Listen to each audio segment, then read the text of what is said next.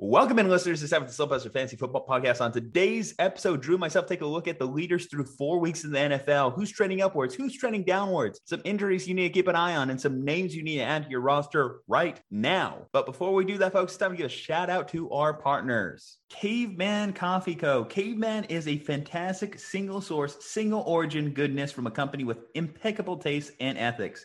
The people behind it are beautiful souls, and the coffee is delicious fuel for the never-ending quest to do better, be better, love harder, and enjoy deeper. Guys, I tell you, their Nitro Cold Brew is the perfect blend of energy and refreshment in the morning.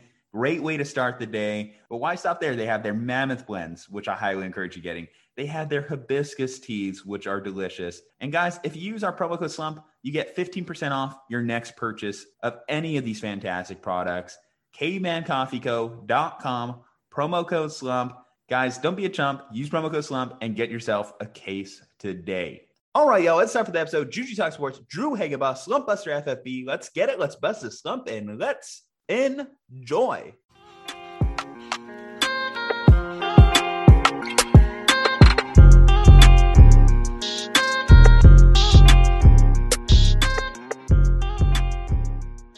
All right, Drew, I'm going to start you off with something hot here. Grade the trade.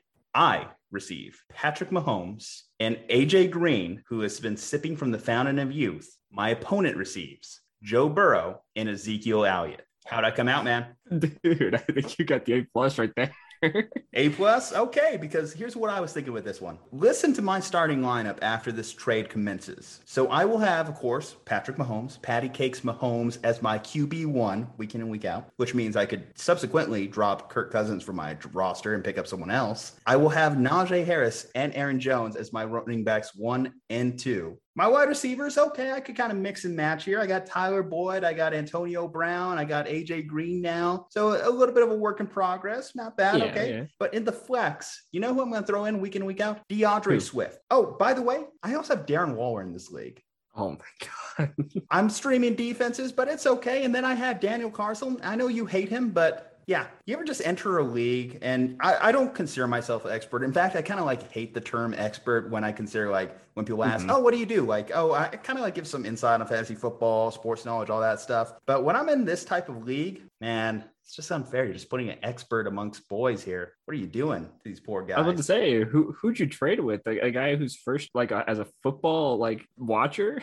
Well, see, here's the thing. So he initially threw at me this trade with Patrick Mahomes. He would get Antonio Brown out of the deal. He would get Joe Burrow, all this stuff. Aaron Jones, who I actually like Aaron Jones a little bit more than I like Ezekiel Elliott. We could get into that one a little bit. I have Tony Pollard also on my bench in that one. So let's say Zeke goes down and then boom, I'm right back to having the running back 1 for the Cowboys. That was kind of my logic why it was okay, I would rather give up Zeke than give up Aaron Jones here, which I think it's fair logic, right? So I still lock up potentially the Cowboys backfield. Tony Pollard is as much relevant as a flex option that he could even be considered a flex for me. Not to throw any shade, but I got the invite for this league from C Money with his friends from El Paso, Sun City, 915. And I'm feeling pretty good about that one so far. How about you? How was your fantasy fortune coming off of week 4, man? It wasn't bad, honestly. I was down in a couple leagues, but out of the 7 leagues I was in, I think I lost 2 out of the 7, so not too bad. I think the league that I'm struggling the worst in is going to be, unfortunately, the Caster League. Eris and I are running our team, and of course, you have a separate team with your former co-host there too. So technically, there is multiple Slumpbuster teams regardless, but that's neither here nor there. Right now, we're 1 and 3. Last year, we started off slow too, and then we lived up to our motto and truly busted the slump. That's what I'm hoping happens for us, because through 4 weeks, it's looking pretty dark, man.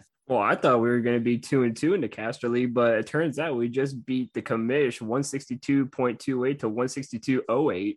Let's take a look at that. Who's actually leading that league? So tuning in for the first time, haven't listened to some stuff we've done in the past. We do a league with multiple other sports or fantasy football podcasters. Right now at the top, hey, you're over here sitting at 3-1. So you're doing pretty well, man. Chris McConnell of the Roto Bros podcast over here sitting at 3-1 himself. Boda Boys at 3-1. Burst Your Bubble at 3-1. We have some work to do if we're going to make the playoffs. In this but so you guys got some work. See, this is one of the leagues I thought I lost in, because I was like, oh, this is a for sure loss for us. But then I just looked and I was like, oh, we won by 0.2 points. 0.2 points. Wow. Is that just snuck away? Is that legitimate? Is that legit how much you won by? Yeah, it's 162.28 to 162.08. Is that like your thinnest margin of victory you've had in years? Yeah, absolutely. I always feel so bad whenever people go through those. What's even worse, though, I actually saw this one happen for someone to think they won a league on Monday night and for a stat correction to prove them wrong on a Tuesday morning.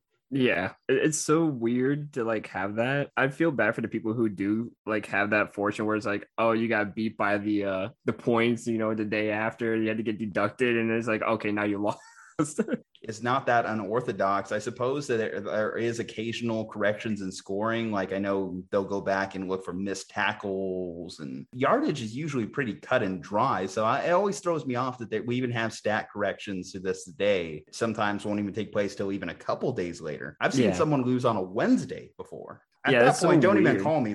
The results are what they are. Yeah, I'm about to say, if it's not the day after, then it's kind of dry that you won. Like, if you're going to do it on a Wednesday, then you should just give the guy a win no matter what, because he deserved that after what he went through. I'm going to tell you something. I'm going to tell you a story that I remember from my childhood, back when I was first getting into fantasy football. And this was before, obviously, the internet really took off and most of fantasy leagues were held on just the computer doing the scoring for you. So, obviously, scoring was done more manually by your commish. I would have hated to be a commish back in the day, legitimately having to tally up all the scores based off the sports section. The team I co-ran with my dad, we had Isaac Bruce, right? So Isaac Bruce of the Rams, I believe he's on the verge of being a Hall of Famer. So Isaac Bruce was pretty good back in the day. But the commissioner of that league, rather than accounting for Isaac Bruce's stat line, he wrote in Torrey Holt's stat line for us that week, meaning that we had, I believe, like a 2-touchdown game from Torrey Holt or some extra receptions there, something off. But either way, that was the difference in scoring that won us that championship. Hey, I'll take that any day of the week. If it's a mess up on the commissioner's part, I'll take that win no matter what.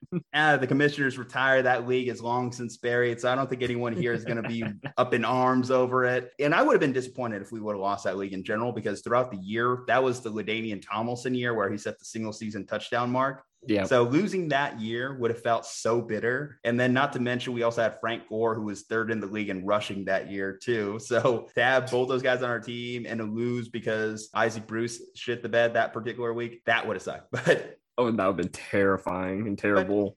Either way, sometimes if you're not cheating, you aren't trying. It don't matter if the asterisk is there. A win's a win in my book.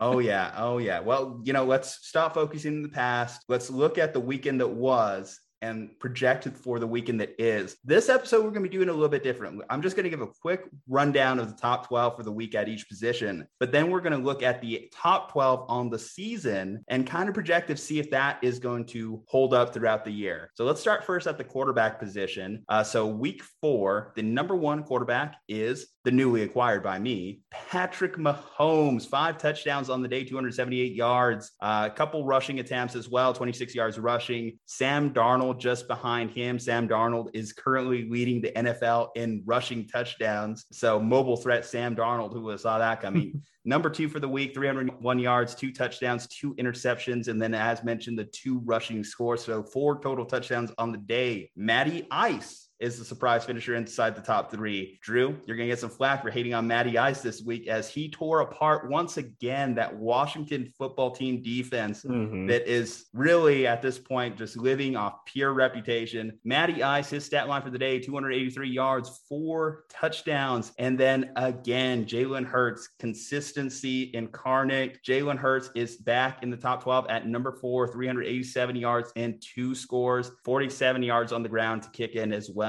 Taylor Heineke right behind him at 290 yards and 3 touchdowns. So a bit of a shootout between the Washington football team and the Atlanta Falcons. Taylor Heineke was a beneficiary, a great streaming option from the past week. Dak Prescott sitting there with 188 yards and 4 touchdowns. So not the most yardage, but the touchdowns certainly were coming into play this week. At 7, you have Daniel Jones, 402 yards, 2 touchdowns, and an interception. Not much on the ground, only 27 yards on the ground, but Daniel Jones is a great fantasy option this year. Aaron Rodgers at number 8, 248 yards, 2 touchdowns for A-Rod. Kyler Murray at 9, you had 280 yards, 2 touchdowns for Murray. Russell Wilson at 10, 2 touchdowns, only 149 yards. So something to monitor there, but you also kick in the rushing touchdown, and it was enough to elevate Russell into the top 10 this week. At 11, picked up this guy, and he helped me win a week. Joe Burrow, 348 yards, 2 touchdowns, continuously starting to look healthier and healthier coming off that knee injury. Good to see Joe Burrow up here. And then at 12, from the Monday night game, we have Justin Herbert with 222 yards and 3 touchdowns against the Las Vegas Raiders, screwing me in our pick'em picks against Kyle Ledbetter. But you can worry about that on the main Slumpbuster podcast. So that rounds up the top 12 for the week. Let's take a look at the top 12 quarterbacks for the year.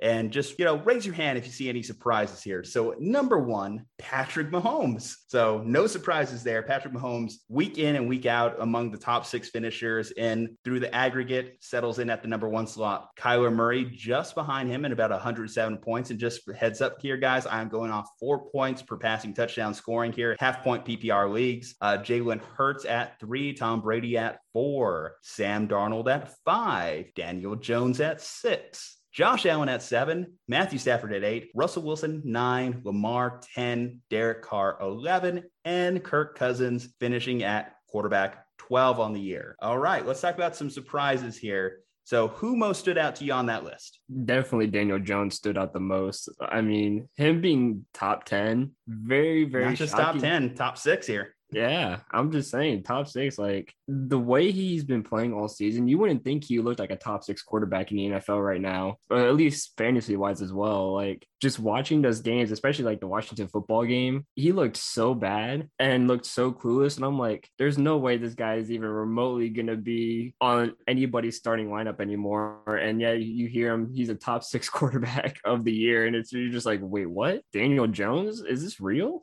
I think he still put up 30 fantasy points against Washington football team that week in particular. And then if you actually break it down, he only has 1 interception on the year so far, and I believe only 1 fumble. So the turnover narrative may be a little bit overplayed when you actually look at Daniel Jones' total stat line. Here's how I'm going to frame that question to you, though. Trust or bust, as in, is this guy over the next 4 weeks? So when we do another review of the top 12 for the year, will Daniel Jones still remain in the top 12? Trust or bust? Drew, what do you got? But depending on what his schedule looks like, yeah, let's pull up the schedule, because I think the schedule could be a huge part of what can happen to him. If he has some solid opponents in there, he could be a bust. But if he's got some easier opponents in there, he could be someone you could trust to go along with. It all depends. Okay, the next quarter. So starting up week 5 at Dallas versus the Rams, Panthers, and at the Chiefs. So out of those matchups there's only probably 2 that you would really consider starting him in, because you're not going to start him against the Rams, I don't think. No. And you're probably not going to start him against the Panthers. I would consider him against the Chiefs, just potential shootout opportunity there. And the Cowboys do even have their question marks, because the Cowboys have started to show that they may, after all, be just a good defense this year. Daniel Jones, with that schedule intact,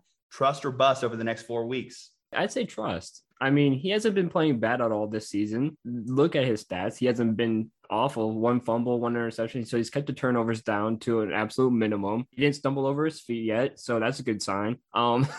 But I think for me, he could be someone you could trust. He's on a hot streak right now, and hot streaks tend to continue a little bit. So he might be a little bit scary against the Carolina defense, maybe the Cowboys defense a little bit. But I mean, other than that, he's got some shootout opportunities that he can take advantage of. Okay, well, let's talk about the other quarterback, the other one that similar to Daniel in the New York area code, Sam Darnold, sitting there as a top 5 quarterback currently at the moment. Do you trust, or do you consider Sam Darnold be a bust moving forward? Do you think he'll continue what he's doing? I think he'll continue. I mean, he's looked very good in this offense. Even without Christian McCaffrey, he hasn't looked too bad. And leading the league in rushing touchdowns for quarterback, I mean, I know that's a shock to probably all of us, because he never showed a glimpse of that in New York. But when he goes down to Carolina, a little bit better protection, better weapons, better coaching staff altogether.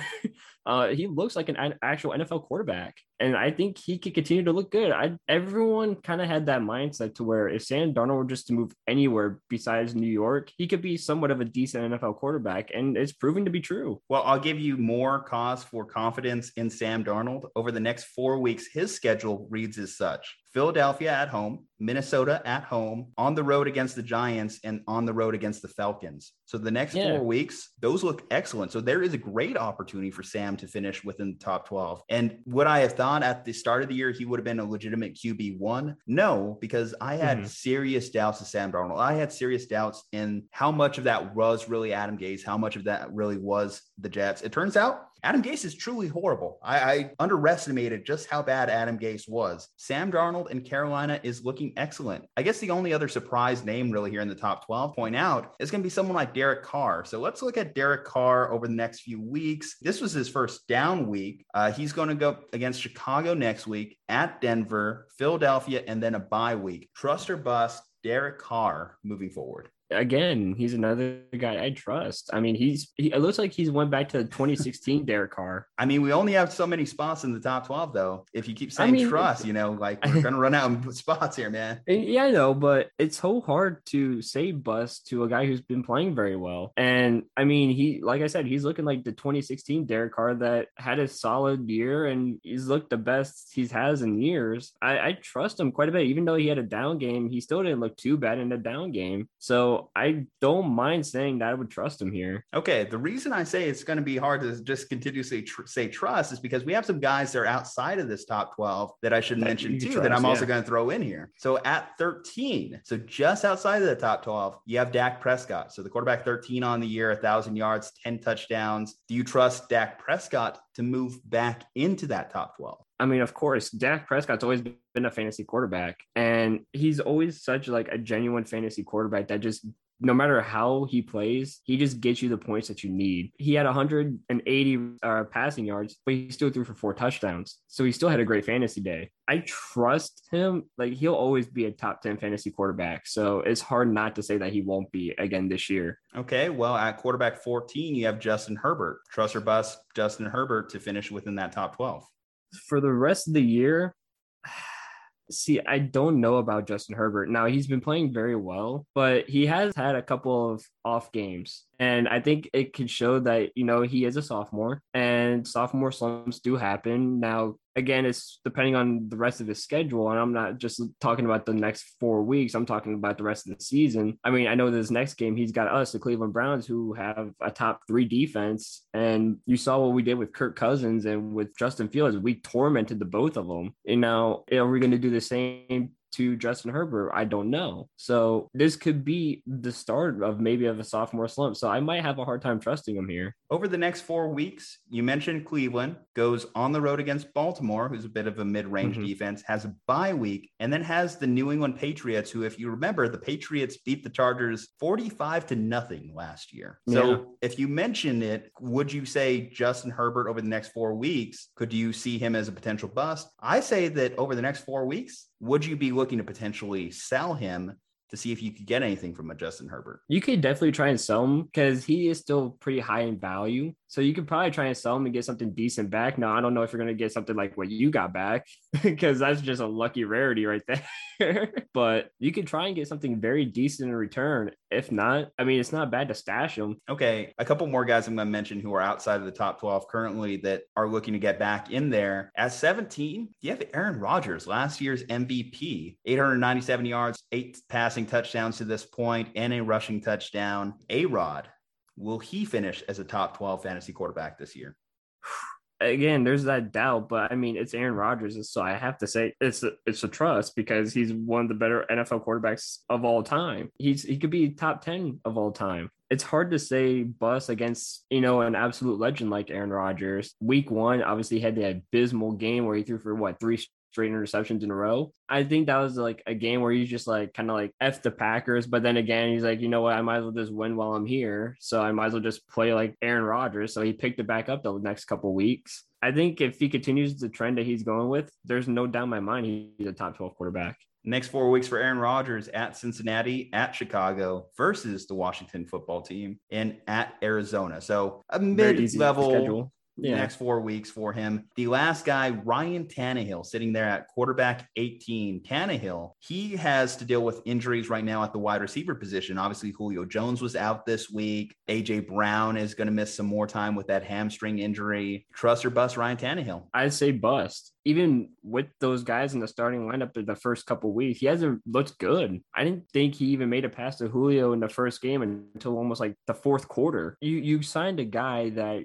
you want to throw the ball to, and Julio being one of the top receivers when you signed him, and you're not even doing anything with him. Now, I don't know if that's a Ryan Tannehill issue or a Mike Vrabel issue, but I mean, the only person he can really rely on as of right now is either Anthony Firkser or Derrick Henry. And you can't run the ball all game long because Derrick Henry can only go for so long before he needs to get some water or get some fresh air or something. So for me, Ryan Tannehill is going to be a bust. To answer your question on whose issue that is, I think it's a Todd Downing issue. Yeah. I think they hired the wrong coordinator here. Arthur Smith was leagues and above in terms of being just an offensive coordinator. Now, speaking of Arthur Smith, the head coach, a little bit hit or miss. But as far as the coordinator option, it's clear that Tannehill is, and the rest of the offense is a little bit struggling because of that shift at that position. Mm-hmm. Okay, let's talk about one more big thing from quarterbacks.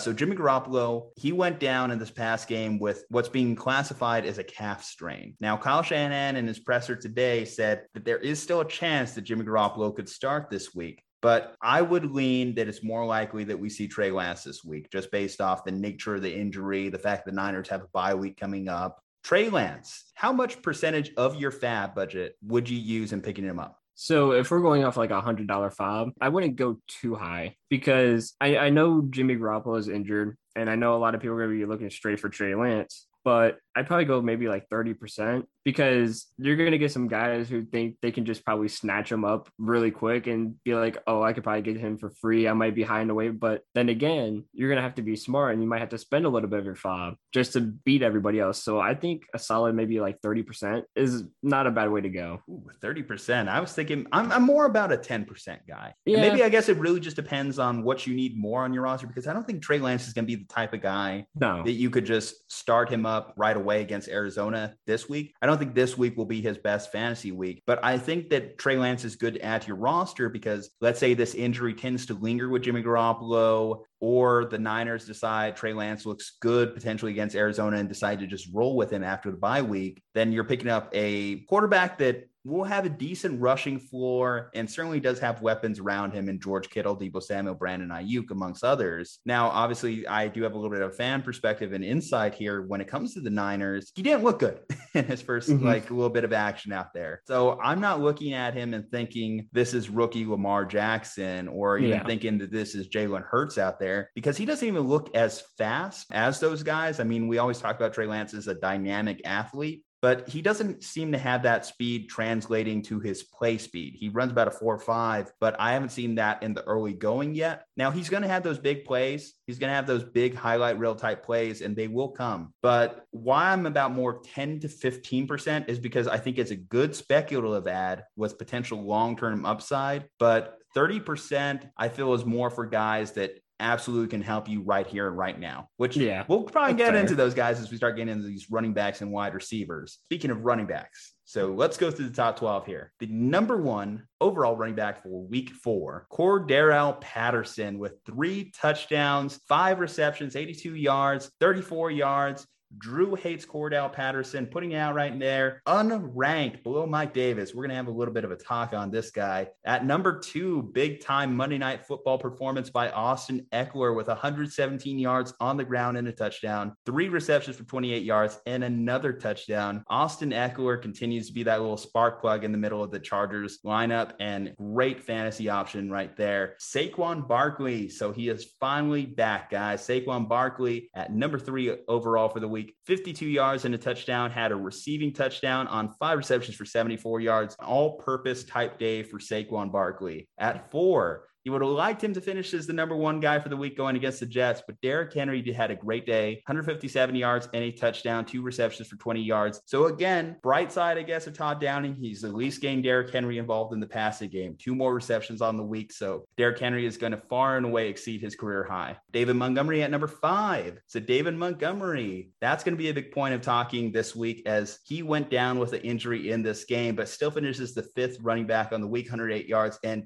2 touchdowns. Directly behind him, Ezekiel Elliott, 143 yards and a touchdown on 20 attempts. James Robinson had a good day against the Cincinnati Bengals going back to Thursday Night Football. 78 yards, 2 touchdowns. almost leading the Jaguars to their first win. Expect a lot more James Robinson, as Carlos Hyde had a little bit of a shoulder injury heading into that game. Number 8, James Conner, 50 yards, 2 touchdowns. So James Conner, he's not the sexiest pick in the world out there, but he keeps landing in the end zone. And obviously for fantasy owners, that changes the course of a guy's fantasy day. 2 more touchdowns on the week for James Conner. At 9, you have Jonathan Taylor, finally reemerging. 103 yards and a touchdown for him, 3 receptions for 11 yards. You can run on the Miami defense, so maybe a trend that doesn't keep up, but Jonathan Taylor back in the top 10. Clyde Edwards-Helaire, 102 yards, 12 yards on a passing touchdown reception-wise. Najee Harris behind him at 11 with 62 yards on the ground and a touchdown, and 6 more receptions to go along with his 19 target performance from the previous week. Very involved in the passing game.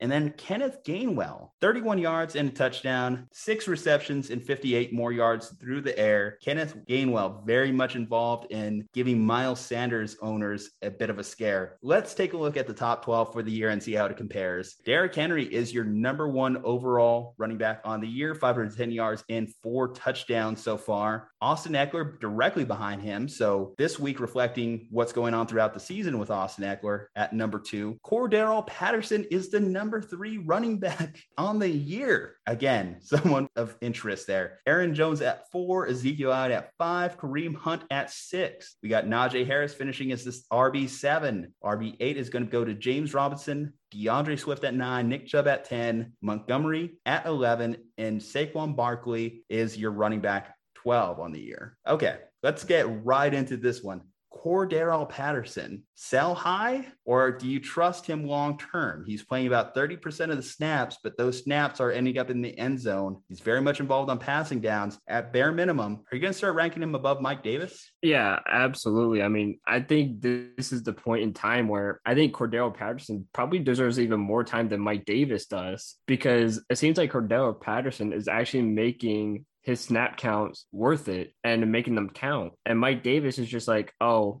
I got 16 carries, but I'm averaging like 1 yard per carry. I get it. You had a great season last year in Carolina, but you're not producing like you did there. Could it be the horrendous offensive line that you're behind? Maybe. But also, too, you have a guy behind you who's getting a lot less snaps than you are, but he's making them count. He's finding the end zone. He's working in the passing game. He's basically doing the things you were last year. At this point in time, I think it's got to be Cordarrelle Patterson right now over Mike Davis. Do you think Cordarrelle Patterson will remain in the RB 1 through 12 section?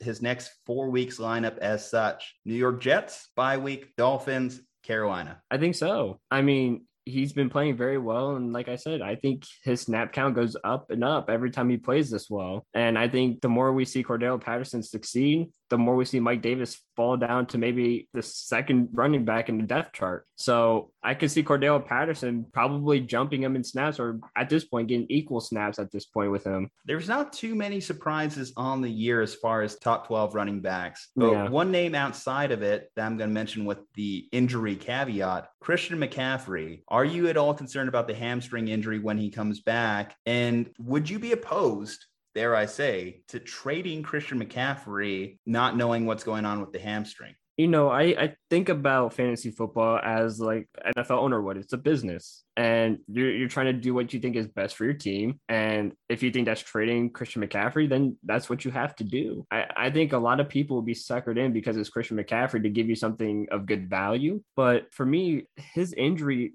history is very concerning, because it could be a simple slight hamstring injury, but then next week he could do some more damage to it. And then next, he's out for the year again for the 3rd straight year. So it's like you can sell him and not feel guilty about it. The only reason why I can't sell him is because he's in a best ball league, and obviously you can't make waivers or trades in a best ball league. So I can't get rid of him.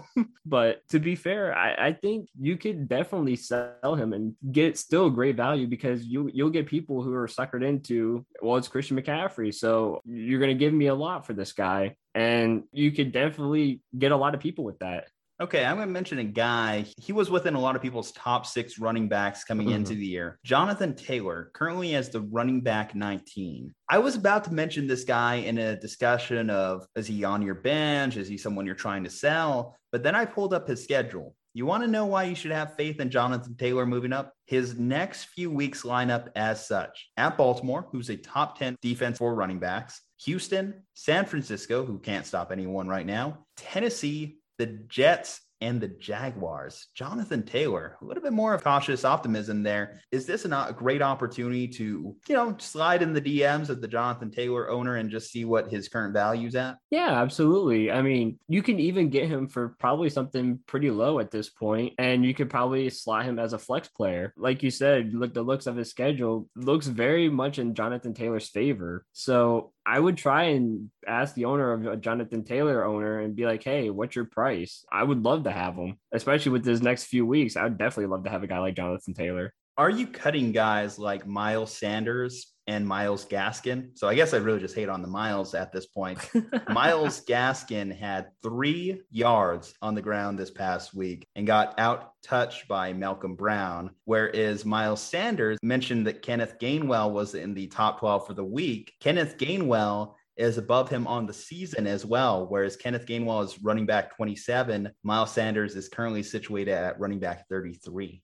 I look at the Miles Sanders and the Kenneth Gainwell situation the same as the Mike Davis and Cordarrelle Patterson situation. Miles Sanders getting the lots of touches to start the season, but then Kenneth Gainwell is the one who's outplaying him and outperforming. And so I think this is the point where Kenneth Gainwell starts taking a lot of those snaps away from Miles Sanders because he's doing the most with those snaps. And so I think you could see, again, another evened up, divvied up snap count for both Miles Sanders and Kenneth Gainwell. And if Kenneth Gainwell performs better again, I think he starts to get the start over Miles Sanders and gets more touches. And then on the other end, with Myles Gaskin, I can't seem to trust him anymore. If his backup running back is getting the touches and getting better and better each week, you might go to the waivers and find him in the waivers and say, hey, I might have a sneaky, waiver claim here. Let's talk about the injuries at the running back position, because that's definitely affecting owners this week, particularly because running back has been very injured throughout the course of the season. Mm-hmm. David Montgomery barely avoided an ACL tear. Thankfully, he did not. So if you're a Montgomery owner, you can hold tight. Maybe he goes on the IR and you could put him in that spot for the time being. In the meantime, of course, this creates a vacuum in the Bears backfield. Damian Williams is the next man up, but he also has a little bit of a quad injury. Tariq Cohen should be coming off the IR at any time now. Is Damian Williams worth a top bid in your waiver priority?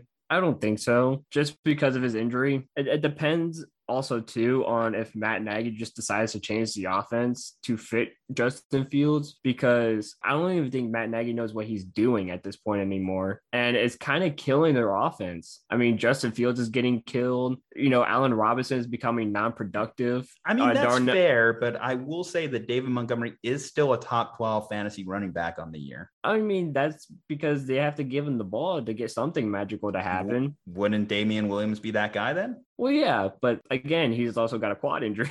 So, or Tariq Cohen, who, they might have to bring in the ghost of, I don't know, it'll come to me, one of those mid 2000 names. Yeah, it will come, but Matt Forte, there we go.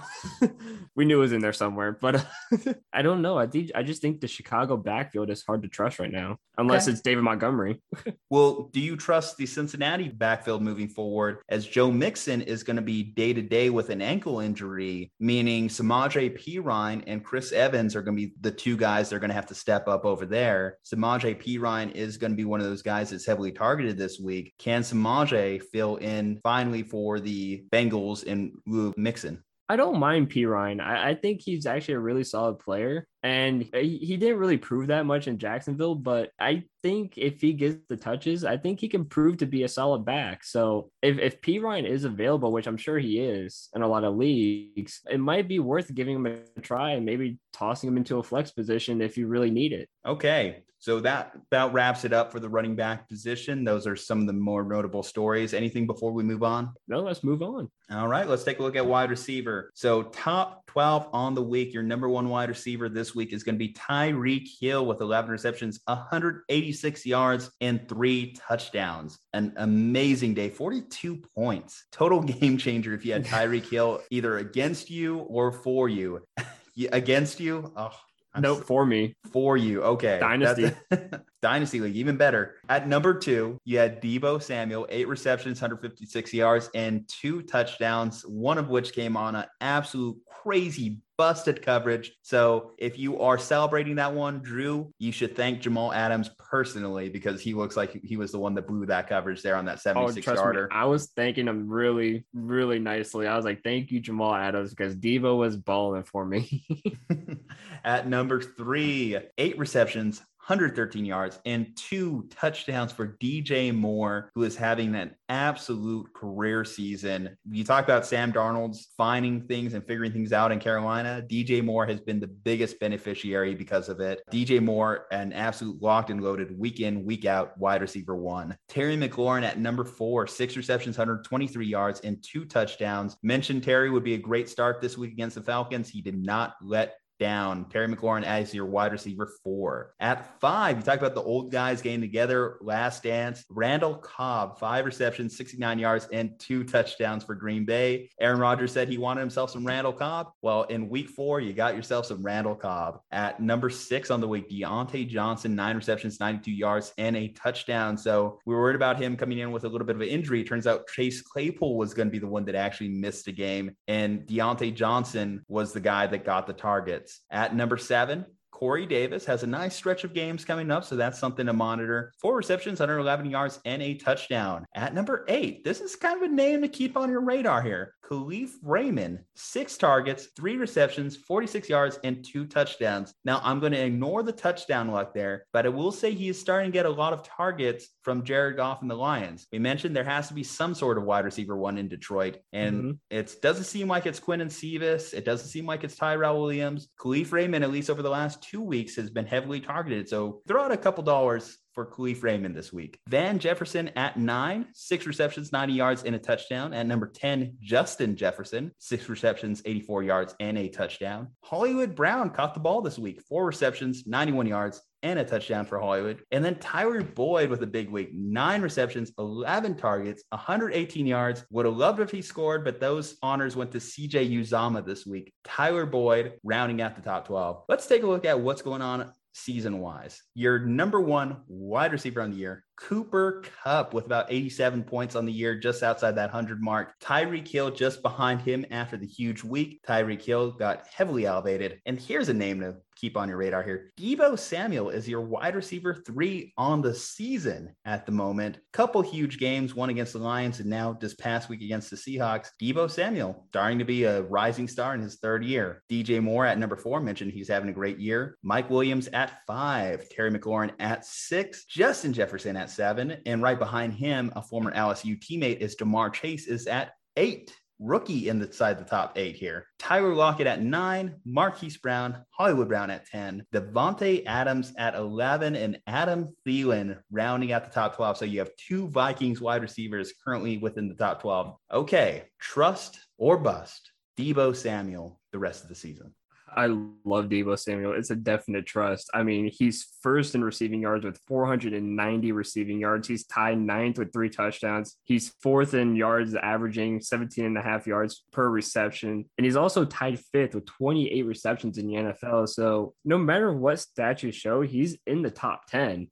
I guess it depends on the healthiness of Jimmy Garoppolo too. But if Jimmy Garoppolo is healthy, or even if Trey Lance plays and he can recognize Deebo Samuel is going to have a career year. And I'm really liking him a lot. I'm sure as a 49ers fan, you're starting to like his production too.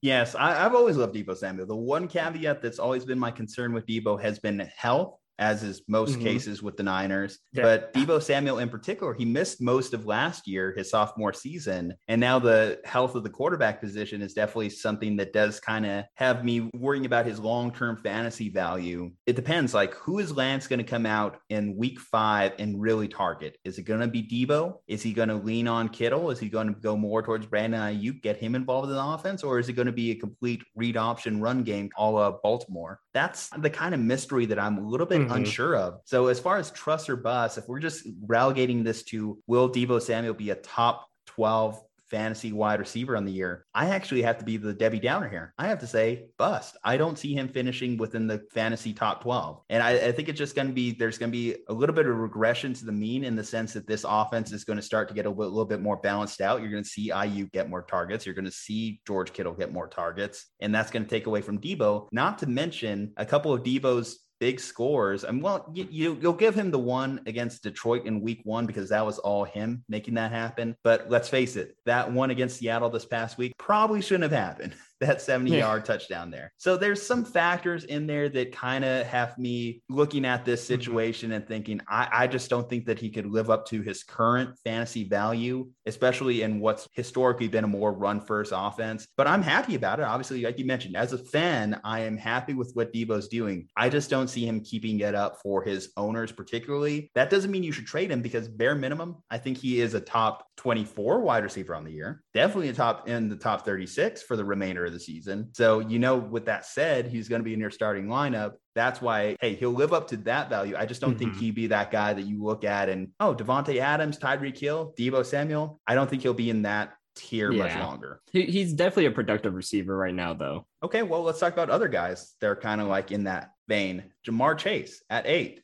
We saw Tyler Boyd got a little bit more involved in this offense. T. Higgins has missed the last 2 weeks. Can Jamar Chase keep up what he's doing? Will he be within the top 12 come season's end? You have to think there's also some big names that are currently not within that top 12 that you would think about, like a DK Metcalf at 15, Devontae Adams currently sitting there at 11. You have Mike Evans at 18, Stephon Diggs at 19. These are guys that in theory could unseat him. DeAndre Hopkins is the wide receiver 21 on the year. Yeah, and that's why I'd say there's no way that Jamar Chase finishes within the top 12 because of a lot of those big names, Mike Evans, all those guys. And so don't get me wrong, he's playing very well in his rookie season. But also, too, what concerns me is the first 4 games weren't really all the most difficult for you. I mean, you played Minnesota, you played Pittsburgh, you just got done playing Jacksonville. I mean, the loss was deserving for sure, but this is just me hating on the Bengals.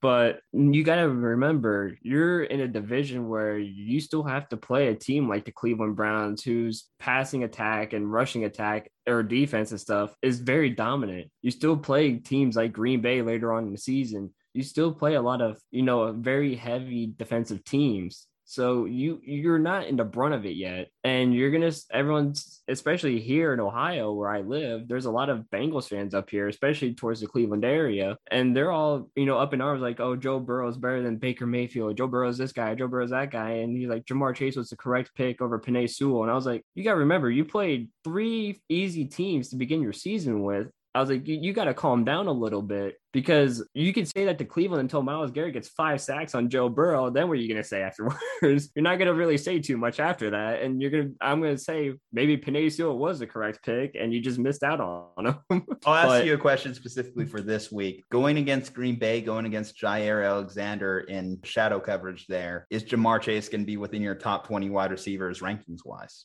No, I can't. I mean, he's definitely going to be covered by the better corners because of how much he is hyped. Now, Tyler Boyd might take some of that as well. But again, Jamar Chase, he's going to be the most targeted receiver for Joe Burrow because of their connection at LSU. But it's one of those situations just to where I don't trust that offense enough because of who they played. Once you start getting to the brunt of their schedule, it's just tougher and tougher and tougher. Let's talk about another name here, Marquise Brown, Hollywood Brown at 10 on the year and on the week. Can he keep up doing what he's doing? Obviously, we always look at the Ravens and we know what that offense is. It's not really a heavy passing offense by any means. You expect the rookie Rashad Bateman to get back out there. Hollywood Brown, trust or bust rest of the year? I have to go with bust just because of their offense. I mean, it's more or less a run-heavy offense. I mean, everything flows through Lamar Jackson. And not going to lie, me and you were both shocked when we even heard that he had 4 catches for 93 yards. So even him catching the ball is just a big shock to us. Now, I'm not going to be one of those guys that say Lamar can't throw because he can throw. He's not the greatest thrower, but he could throw. But the hands of Hollywood Brown haven't been the greatest because when there are times that Lamar have put it right where he needs to, it's gone right through Hollywood Brown's hands. And a lot of it's his fault and not so much Lamar Jackson. So, and again, you still have guys like D-Hops, Diggs, Mike Evans, all those guys still right behind you who are going to have very much productive seasons as the seasons go on. I think Hollywood Brown, I think he's going to be within the top, 34 for sure. Now he could sneak into the top 24, but again, what's his production going to look like? Is he actually going to catch the ball? Is he going to keep producing like he is now? Again, it's just up in the air. Okay, I want you to rank the following guys in most likely to finish within the top 12 the remainder of the season. So DK Metcalf, Stephon Diggs, DeAndre Hopkins, and Calvin Ridley, starting from most likely to least likely. I would go DeAndre Hopkins as most likely. I think his production goes way up. And obviously him and Kyler Murray have been very well together. And Kyler Murray's been playing extremely well. So definitely D-Hop can get those targets and get that production back up. 2 would be DK Metcalf, because again, him and Russ have a great connection. And usually between now and week 7 is when Tyler Lockett has his downfall and DK Metcalf's production goes way up. So we have to remember that Tyler Lockett's production value goes down mid-season. DK Metcalf will definitely finish up there. 3 would be Stephon Diggs. 4 would be Calvin Ridley. Again, Atlanta's situation's not the greatest. Offense has just not been all that good. I mean, Matty Ice just finally had a productive game for once in what seems like in a long time. So Calvin Ridley, definitely a guy I wouldn't trust to make the top 12. I might actually disagree with you on the order here. I'm going to give a little bit of pushback. I'm going to say I have it in this order. I have DK Metcalf because I think that he is truly Russell Wilson's number 1 wide receiver. Yeah. And I think that puts him above Tyler Lockett, who can be a little bit more inconsistent. Right now, Lockett is, of course, ahead of him in terms of the overall rankings. But I think it's because Lockett's had a few more big days. Whereas I think DK, by sheer volume, is going to be able to eventually surpass Lockett. Next behind him, I'm going to go with Stephon Diggs. And why I think so is because I think Stephon Diggs is the absolute wide receiver 1 when it comes for the Bills. Yes, Emmanuel Sanders has been a nice addition. Cole Beasley is always going to get his consistent target share. But Stephon Diggs, him and Josh Allen just haven't connected in the end zone enough this year to elevate his fantasy value. But you're starting to see him start to trend upwards. Why I think that I would actually have DeAndre Hopkins at 3. We can agree on Calvin Ridley at 4. I'm okay with Calvin Ridley being at 4 because I think that the Falcons haven't done enough offensively, and I don't think they'll do enough offensively this year to change how I view Calvin Ridley. In fact, I'm starting to view Calvin Ridley outside of that top 24 just by the offense and how stagnant it's been. Agreed. But when it comes to DeAndre Hopkins, there's just a lot of mouths to feed right now in Arizona. And Kyler Murray has shown no ability to discriminate between who he's throwing the ball to. Yeah. AJ Green has got plenty of work. Like I said, I just acquired AJ Green this week. The reason I put him in the trade is because I'm really impressed with what he's been able to do here late in his 30s. He is clearly having a nice little career season out there in Arizona.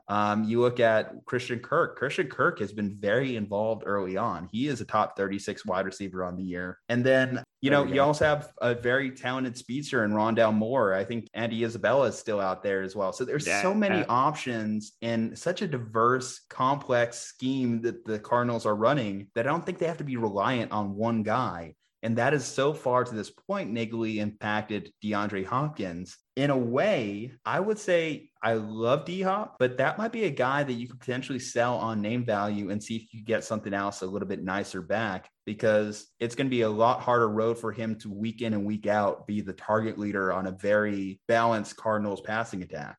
For me, I know D-Hop gets a lot of the production, and I know he makes most of what he is, but I do agree that there's a lot of mouths to feed in Arizona because there is AJ Green, there is Isabella, Rondale Moore, there is all these guys. And, recently James Conner getting in the end zone quite a bit when they get close to the red zone. So there are lots of mouths to feed. I know Kyler spreads the ball, but also too, I think another reason why D-Hop could be up there too is because he does spread the ball so well. And, no matter what, D-Hop is one of the greatest receivers that we've seen in a long time. And I truly think no matter what, he could definitely get his production and get back into that top 12. Okay. So, there is a little bit of disagreement, and that's good. We don't have to necessarily be united on all these topics here. Like looking down here, see more like kind of like notable stories. I actually forgot to mention this quarterback wise, but Teddy Bridgewater also went down in the Broncos game this year, which means we might see some Drew Lock. Is that a good thing or a bad thing for a guy like Cortland Sutton? Because in the preseason, I heard Sutton and Lock had a little bit more of a connection, even more than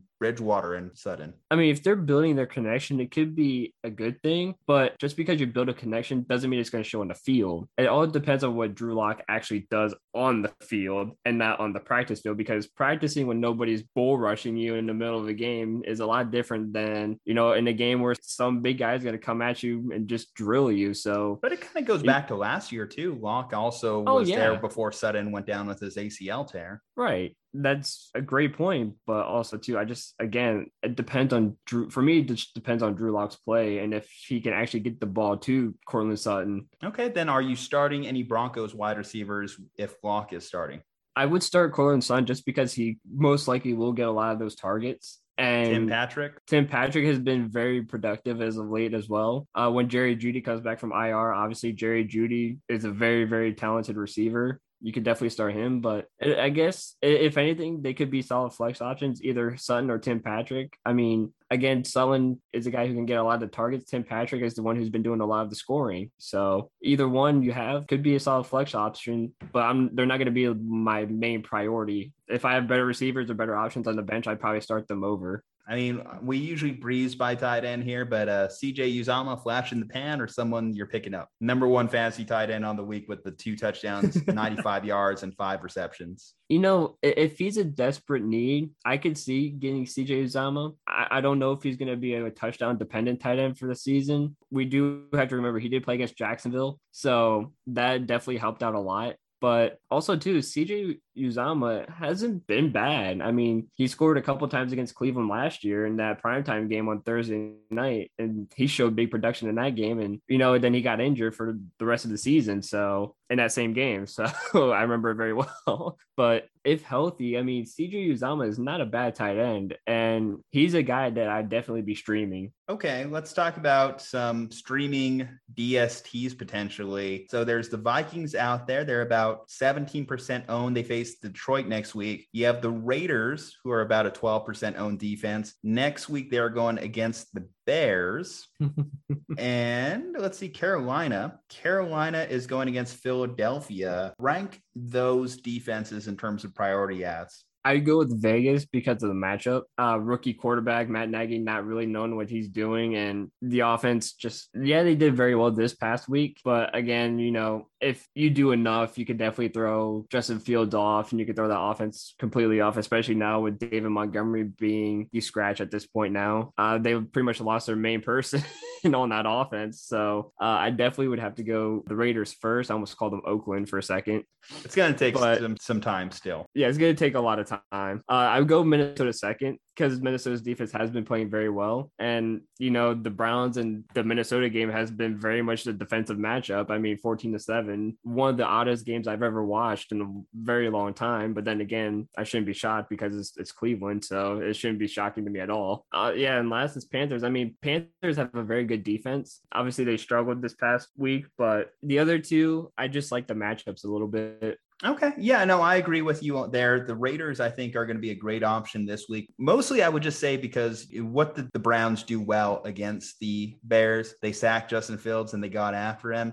If you look at what the Raiders can do well between Max Crosby, Carl Nassib, and Yannick Ngakoue, they can get after the quarterback. So I think you get some cheapy points there. I think you could really make it difficult for a guy like Justin Fields. And then you have a veteran coordinator for the Raiders that I think will definitely cause a lot of trouble for a rookie quarterback. So there's a lot of factors alike as far as if you're talking about a streamer DST. I think the Raiders are someone that I would put at the top of my list. All right, Drew. So we just finished the weekend that was. Any expectations, anything you're looking forward for the weekend that's coming up? Yeah, more wins in my fantasy leagues because I definitely need to go 4-1 instead of staying. I can't lose, so I have to keep my hot streak going. We'll have to test that one out. All right, Slumpbusters. Well, you know what to do. You got to hit that subscribe button. You got to hit that 5-star review button. Leave a like on this video. Checking out our partner, cavemancoffeeco.com. Come on, don't be a chump. Use our promo code SLUMP at cavemancoffeeco.com. Same thing for this episode. I mentioned it last week, but the Mike Tagliere, GoFundMe, go check that out. Obviously, his family's still kind of reeling after their loss. It's a big news in the fantasy football community. GoFundMe is going to be in the description below. Stay safe, happy, and healthy, and we'll see you on the next one.